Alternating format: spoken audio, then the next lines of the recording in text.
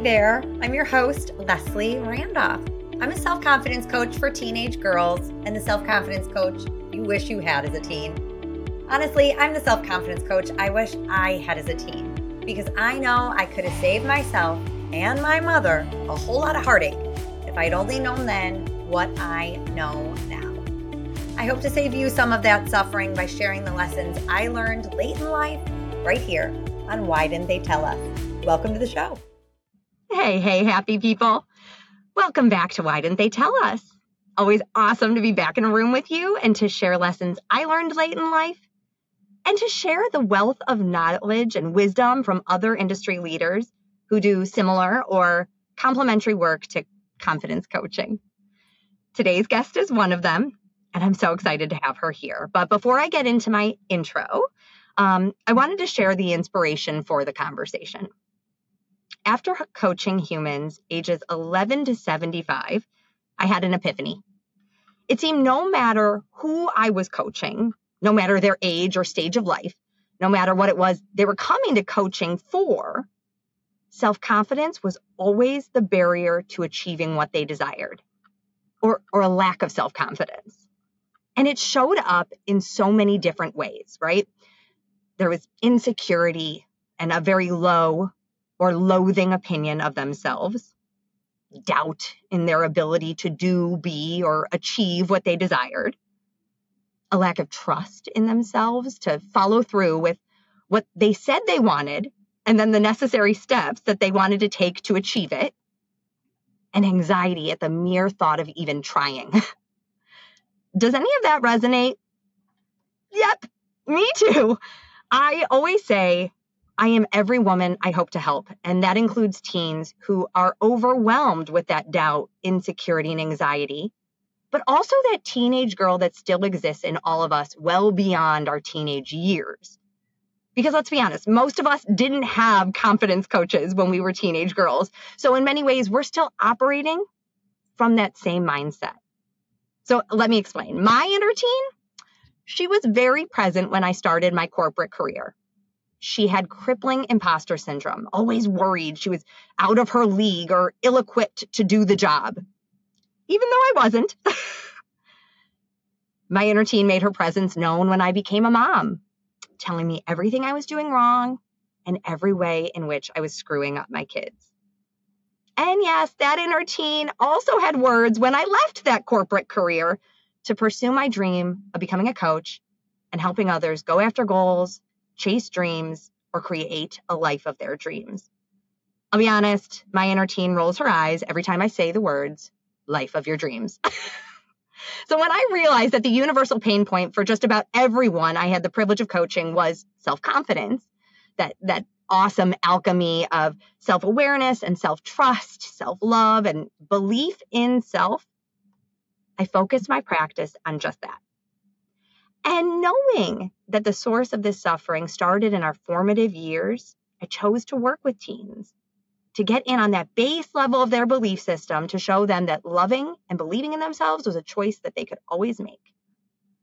That cheering yourself on will always feel better than beating yourself up. And it's actually much more motivating. That you can always choose to think highly of you. That you can always choose to pick yourself up, dust yourself off, and try again. And the goal of all of this? For those teens to become independent and healthy adults. But they can't do it alone. Parents play a critical role in this. And that's what we're going to talk about today with Dr. Lee Weiss. Dr. Lee Weiss is a licensed clinical psychologist in private practice at Coping Partners on Chicago's North Shore.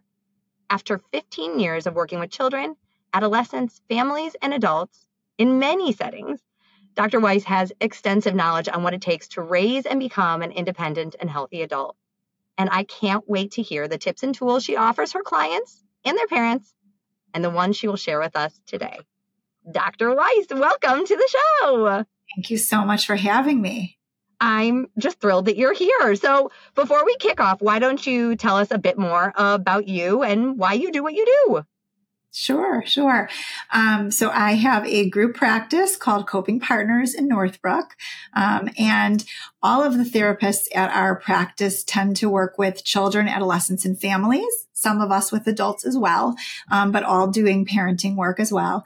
And I think that we live in an era and we live in a community, a wonderful community, but a community that, like many others across the nation, is struggling in certain ways in terms of the parenting challenges unique to now. And so I find it very fulfilling to be able to both relate, as someone who also is rearing kids in this area, and help other parents as they deal with the challenges of, being a good parent and what that looks like in today's age. Yeah. If you can't see Lee, she definitely did air quotes with being a good parent, because it's kind of like that inner teen that I was talking about, right? We have this idea of what a good parent looks like and what we should be doing. And, I didn't get my manual. Did you get yours? We have too many manuals, actually. So the old fashioned parenting style did not require manuals. Yes. Oh my gosh. Yeah. If I think about my mom, even like through pregnancy and as I'm raising my children, well, we didn't do that. I did this. And, everything from not eating feta when I was pregnant to having car seats everywhere and, always an opinion. Absolutely. For sure. There's so much information overload that it can get overwhelming for parents. 1000% and conflicting information, right? Like for every Google search you do or friend you ask, you can find the alternative just as easily. Right. Absolutely. Mm-hmm. Yeah, it's a tricky one, but we're going to go with you as the gospel today and assume that Dr. Weiss has it all. So, as we talk about raising independent, healthy adults, what are the characteristics of an independent and healthy adult? Mm-hmm. Well, so I do like to work with parents, even no matter the age of their child, and kind of work backwards. So if we think the goal is to launch healthy, independent adults, you want to think to yourself, what does that look like? So when they're about to go to college or get their own apartment for the first time, what does that look like? And what skill set do they need to have to be able to do all sorts of things in this world without us? And so, hopefully we're still there in their lives at that point, but we're certainly not right there on campus with them, sleeping in their dorms and things like that. So I think one characteristic I think is really important to have is grit. Which Angela Duckworth coined that term. And it's really the ability to persevere through challenges, not to give up right away at the first moment of discomfort or challenge. I think another one is obviously, as you know, Leslie, is having confidence in your own abilities. So you have to have the abilities, but also you have to have confidence in yourself, and in your ability to function independently, again, without an adult right there. I think another one is having a growth mindset. So even if I'm struggling and I'm not able to do something yet, just kind of having the self-confidence that I'll get there and that I know how. I've done this before. And then, of course, life skills, which we'll get to, that take, practice. You don't develop them all overnight, the night before you pack up your bags to go, off to college, right? You have to work backwards and figure out what steps do I need to be able to get to where I want to get then. Absolutely. Ooh, I love all of those. You know that I love confidence, but I think all of them tie in to each other. And, if we have those as a base, there's literally just nothing you can't do. You will not just, survive college. You will thrive. You will not just get through adulthood. You will thrive. I'll give you one more that I forgot to mention first. The ability to withstand discomfort emotionally, every kind of way. Yep. I think that's one of I give a spoiler alert in my coaching of self-confidence is not a singular sensation. It does not stand alone. Self-confidence requires you to be able and willing to feel all the feels and even the really uncomfortable ones. Absolutely. So I agree. Critical. So we know the destination. Awesome. We got grit. We got life skills. We get self-confidence, and we have, the ability to withstand, if not embrace discomfort, we tap into that growth mindset. Mhm. So we're going to break it down a bit. Tell me what parents can do when their children are teens Mhm. to foster these characteristics within them. As parents of teens, of course, you're worried about them in today's day and age, right? We don't have the free range parenting that our parents had, or maybe more realistically, grandparents, depending on who's listening, and where people would just kind of go play in the neighborhood for hours on end, certainly with no cell phones, no tracking devices. Parents probably didn't even know where their kids were. Now parents are, raising kids and raising teens in a place where they're worried about their safety and security and always know where they are. And so I think part of what parents' jobs are to do is to actually give them, a little bit more space, not maybe what it used to be, but a little bit more space to figure things out for themselves, to struggle a little bit more. So an example, and this may be more like a tween example, but I know a lot of parents of like middle schoolers will give their kids a credit card or a debit card when they want to walk to town to get a Starbucks with their friends or walk around, the stores. And I always ask, like, why do they have a credit card? Is it their own credit card? Is it yours? And the parents will say, well, we don't want them to lose the money or have to worry about making change and be stressed out. I'm like, okay, I guess I understand the rationale.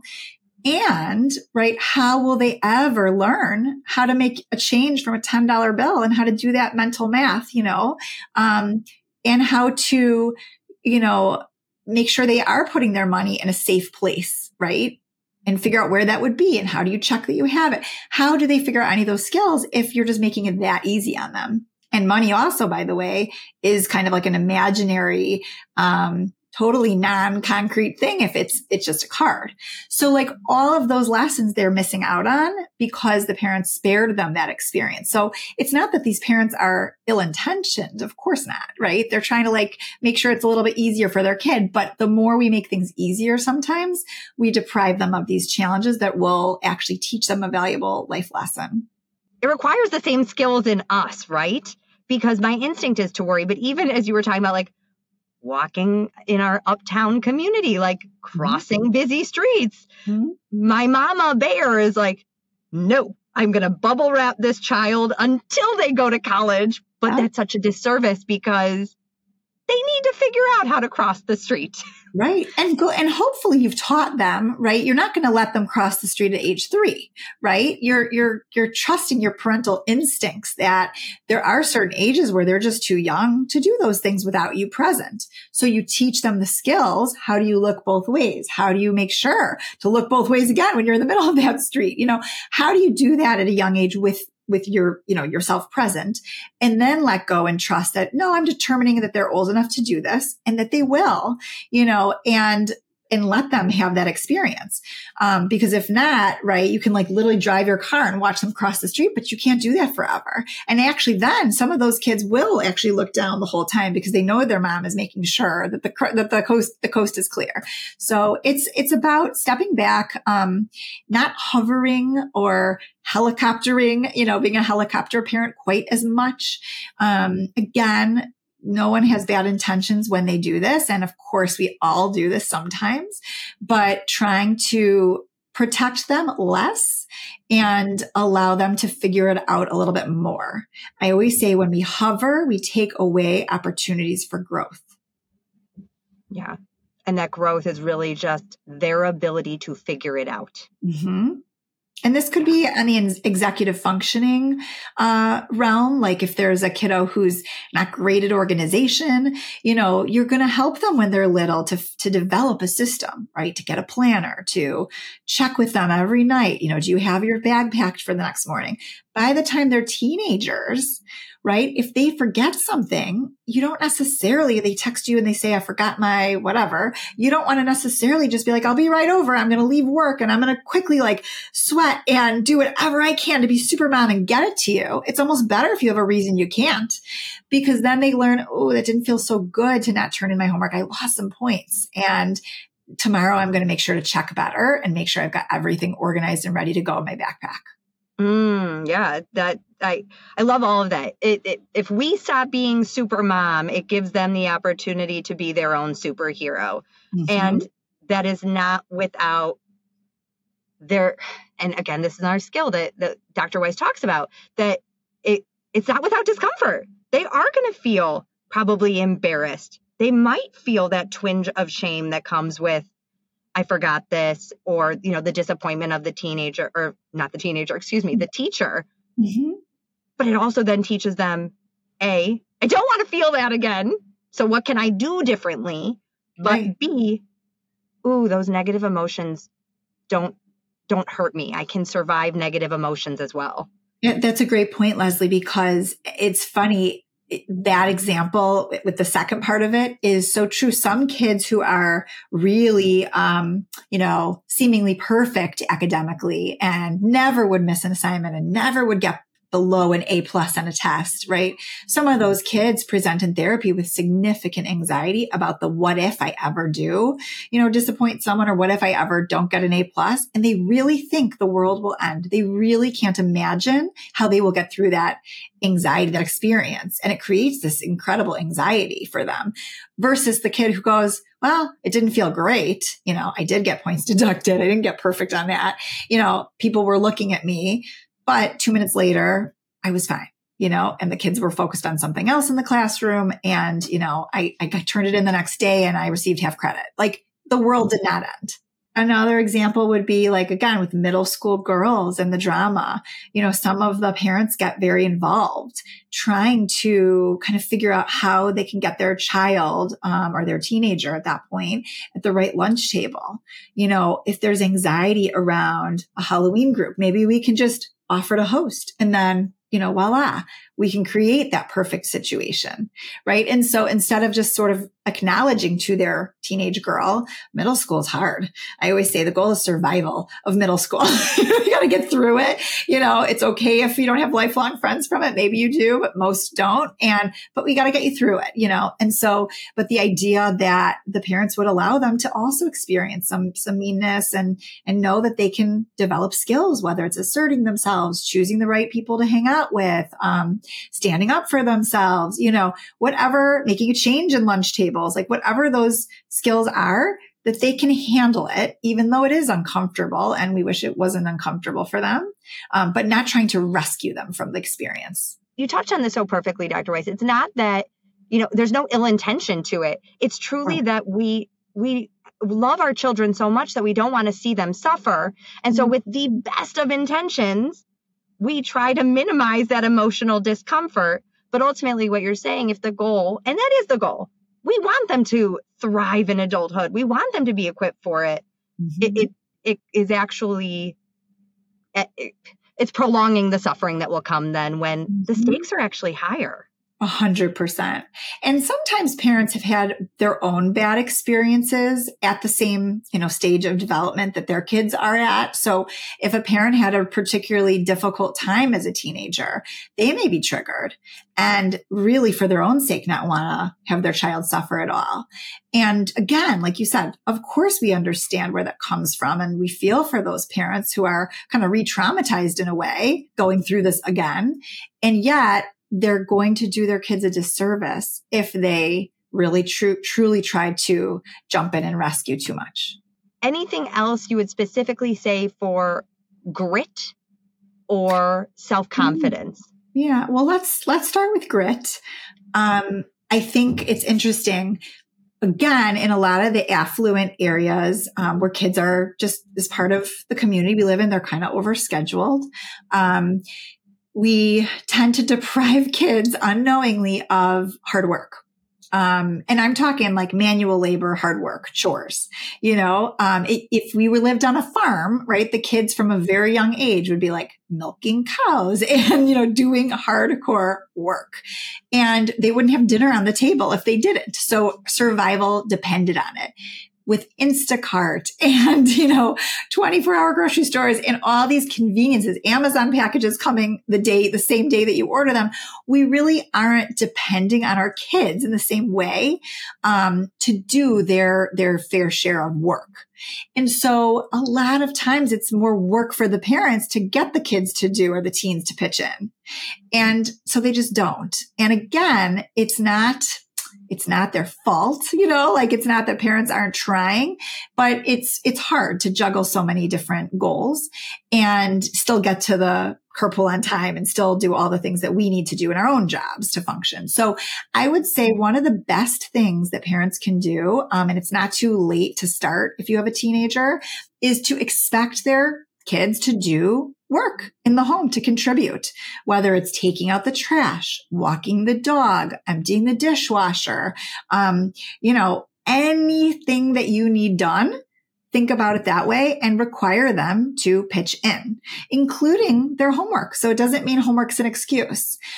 In real life, when they're in their apartment one day and they have a roommate, they're going to be expected to keep the kitchen tidy and to do dishes and not just leave a huge pile for someone else to do. Or they might have to defer some fun plan to sit and write a paper, in college, or to do work at their job and cancel a fun outing. So we need to teach them to prioritize and to make sure to do some actual hard work in addition to all the fun stuff that of course we want them to do too. Oh, I love all of that. And it's so funny because I've noticed in conversations with one of my girlfriends, a Leslie, the life coachism that keeps coming up is, I just didn't have the energy for that battle. And so I, as you were talking about that, I was like, I've noticed that it also requires me to have my own discomfort, as you were talking, of I'm going to need to have the energy to have that battle if my long-term goal is X. That, yeah, of course they're going to push back on me when I say, all right, guys, we're going to go sit and do the laundry. And I also use it as an opportunity to sit and talk to them, right? I'm going to do it with you because this is just family time, unbeknownst to you. Absolutely. And also the kids who go to college who've been doing their laundry for 4 years, it doesn't feel like hard work. They're not even thinking about it that way. The kids who've never had to do one load and go and have a typed up instruction manual of how to do it are stressed. They're overwhelmed. They're anxious, on top of navigating social situations and academics. They're I have no idea how to cook, clean, or, call to make my own doctor's appointments. So anything that you can again, thinking about that college age kid or first apartment age kid, work backwards and try to think, what skills would I like them to have? Just practice, but make it age appropriate. And I think parents have a good sense of what that is. I mean, we're not going to send a 5-year-old to go grocery shopping by themselves, and then walk the grocery cart home, right? That would be ridiculous in our era. But obviously a high schooler can definitely pick up a list of groceries, right? And check out and talk to the person at the checkout and make sure they have the right change and, all of that. Yeah. I'm also thinking what a gift it is to these young adults or these teens' future selves for their future partners too. Yes. Teaching our sons and our daughters those same skills and, demonstrating that balance of we all chip in. There's equality in the home. We could go on a whole different tangent. I won't even. That's awesome. Dr. Royce, how about self-confidence? What are your tips and tools of how we can foster that? Yeah. So I think with anything else, when the kids are little, they're looking to you for approval, for, checking to make sure they're doing something right. They're learning how to tie their shoe for the first time. You need to be involved in that. They have no clue without you. But, if you're checking your child's papers, right? Think about, is this helpful? Maybe, right? Maybe they're really struggling in a subject and they actually do need a once over, and that's fine. Or are you checking 100 times because they're a little perfectionistic and they want to know that they're going to get an A+, right? But it's really at some point changing from their work to your work. think about how much they need you and rely on you versus how much they're learning to rely and trust themselves. So I always think about, I was a camper. So I always think about rock climbing and this analogy of if the parent is the person on the ground, and if you've ever seen someone rock climb, they're basically, they've got these big, belts attached to them, and they've got a really long rope, and they're supporting their child who's rock climbing up this wall or a real rock, and the child's connected to them, through this rope. And if the child needs to, they're struggling, like maybe it's a subject they're really not so good at, or it's a skill set they really need some more hand holding on, fine. Then you can tighten the rope, or tighten the slack and be there for them. But as they get older, as they've done a task over and over, and you want them to just feel more confident, you have to give them less tension, more slack in the rope, so that they can just climb. And maybe they'll fall a little bit, right? If they don't got it, but they're not going to fall to the ground, right? They'll maybe fall an inch more. You're still there, but the distance that you're helping them from is growing. And so, again, as the kids get older, we tend to want to increase this distance, which doesn't mean we're not supervising them. It doesn't mean they're throwing rager parties at our house and we're not home. It's not what I mean at all. But letting them do tasks a little bit more on their own, again, to be able to feel confident. We've had a couple of clients in our practice who come to us when they were very academically superior, we'll call them, students, got into Ivy League colleges and couldn't stay freshman year because they couldn't navigate the situations without their parents. So that's what I think about when I think about, right? It's not just academics. It's not just, are they smart kids? It's, do they have these other skills that we're trying to prepare them for, and confidence that they can do it without their parents right there. Yeah. Yeah. And their ability to handle it. And again, that then goes back to, and I loved it so much what you said, of their ability to handle discomfort and sit in discomfort, and from there to figure it out on their own and have that self-trust that they can. And to have, I think, you talked about something so interesting, because self-confidence really is an inside job. But yeah, as young people, we look externally, and even as grown-ups, we do this for validation that is what I'm thinking of myself, right? But our children at every age are going to borrow our belief. So if we're willing to, loosen the slack on the rope, as Dr. Weiss says, that lets them say to themselves, all right, mom trusts me. Mom thinks I got this. So maybe I can borrow that belief and trust myself. Absolutely. Absolutely. And that goes for time away from parents as a skill, practicing that time away. There's a lot of young parents I work with who are really worried about getting a babysitter, and what will that be like if they miss me and if they're crying, and again, if they're going away to overnight camp for the first time, and just having more experiences. Sometimes teenagers do travel by themselves, to visit someone in another state. What does that look like? Them navigating an airport without you there. Just all these little things, going on a job interview, right? Parents usually don't accompany, teenagers to job interviews, right? So you prepare them, you coach them, but from afar. Yeah. You brought up something for me. I was in one of my favorite stores, and I was talking to the manager, and she had said to me that the mother of a college-aged young lady came in and was like, my daughter's looking for work. And she said, I would never hire this girl on principle of, if mom is coming in to apply for the job, and of course mom has the best intentions, right? But right. Yeah. Exactly. And we get that a lot. People will call a parent of a 30-year-old, right? And it's like, well, can you have the 30-year-old call, please? We'd love to help them, but we need to talk to them. They're now an adult. Absolutely. But what else should parents maybe stop doing if they desire to foster these characteristics in their teens to become these thriving adults? I think also just the emotional discomfort piece, or frustration tolerance, however we want to term that. If the parents can let them feel what they're feeling and just listen and be there, that would give them a life skill as well. So, I'm thinking about grief and loss. I just had a client who was struggling with that. And, of course we all do when we are having to deal with something so sad and so difficult. But I've had families where like a pet fish dies and they replace the fish before the kiddo could ever know. Or the teenager's dog dies and the parent says to the teenager, let's go get a new one. Let's go to the farm and we're going to pick out a new one who's going to be the same type. And come on, we're going to go. And trying to like quickly distract the kiddo or the teenager in this case, as opposed to just letting them process that and be sad and cry and be angry. And it's okay. Like that's part of life. We need to be able to do that and model it for our kids. But I think, again, parents are so uncomfortable sometimes watching their kids be sad, be depressed, be lonely, be, whatever, fill in the blank, that they do what they can to get them out of it prematurely. And so the kiddo or the teenager never really can fully process that experience and know I can get through this. And it was hard. And I know that I can do it again when I need to. I think that's such a great example.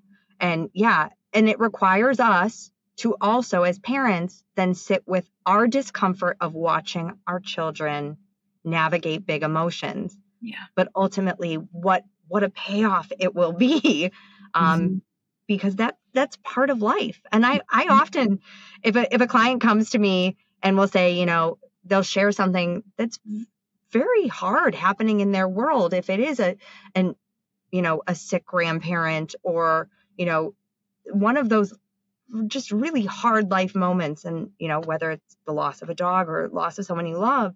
And I always say, I'm not going to coach you to because coaching is like, okay, let's just think of it from a different perspective. And it's like, no, that's not what this is. Right. Part of coaching is we learn to sit with those emotions and we just feel them.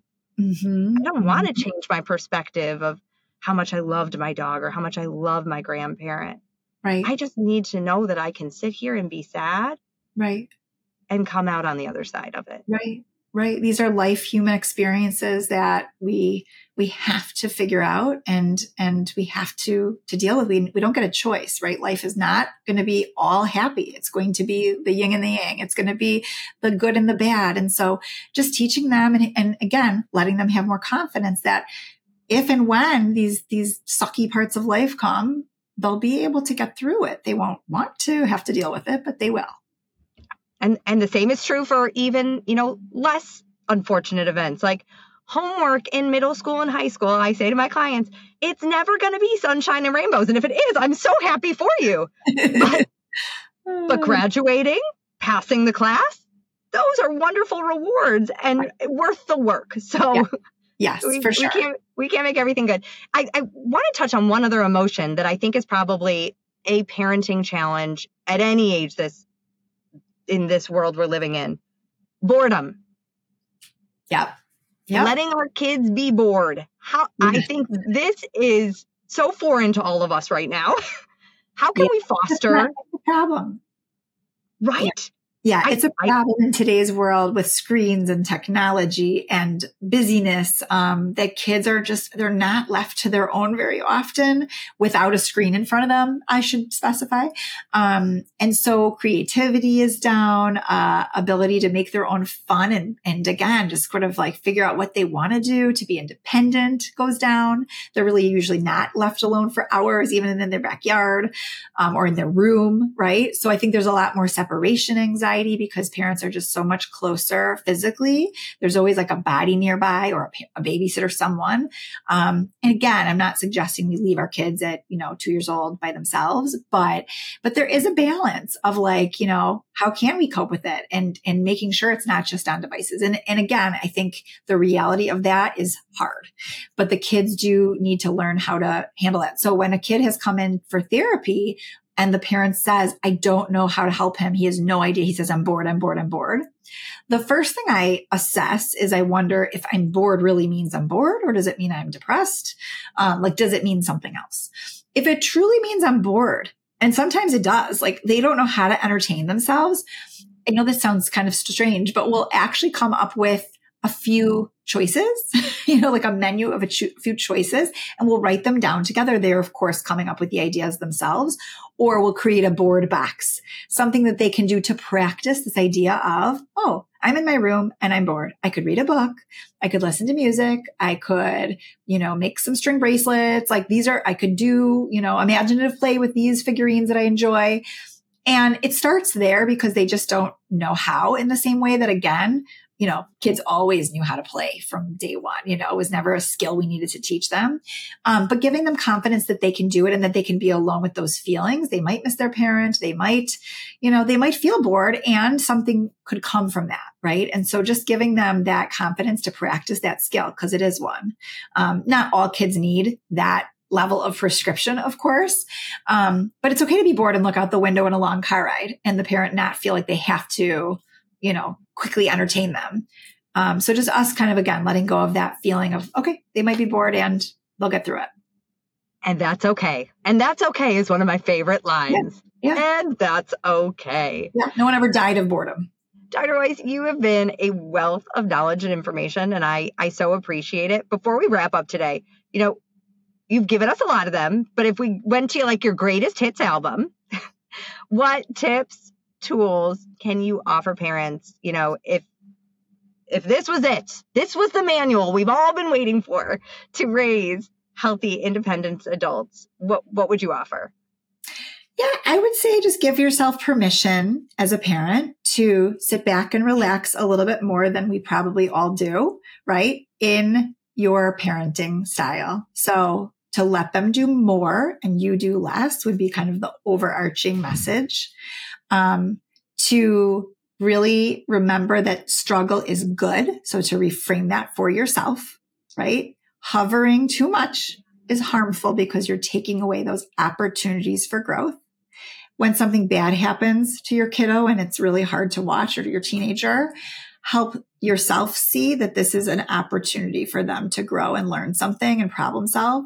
And that skill is something they're going to have forever. And that, again, your goal is to launch a healthy, successful, independent adult. So as much as you want to be able to fix everything and be there, sometimes just listening and being a support along this journey is the best thing you can do. Dr. Weiss, you are a wealth of wisdom, as I had expected, and I so appreciate it. Any way you want to find Dr. Weiss is going to be in the show notes.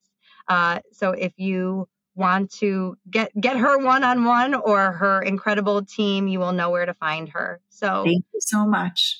Thank you. So why didn't they tell us that grit, self-confidence, life skills, all these incredible characteristics are what we are aiming to foster in our children? Well, we did know that. I just don't think we always knew the how. It requires us to have a lot of the same in ourselves. And when we allow our kids to struggle, to figure it out without supermom swooping in, that is what will launch them into being the adults we want them to be and know they can be. Till next time, my friends. Hey moms, if you're looking for some tips to help your teen daughter cultivate confidence, I've got you. Click the link in show notes for my free guide, 6 simple steps to help your teen cultivate self-confidence. You can also find additional resources on my website at confidencecoachforgirls.com. That's confidencecoachforgirls.com. You got this, mama. I got you always. Love what you hear? Well, I'd love to hear from you. You can find me at confidencecoachforgirls.com. That's confidencecoachforgirls.com. Or email me at lesliethelifecoach@gmail.com. That's lesliethelifecoach@gmail.com. Hope to hear from you.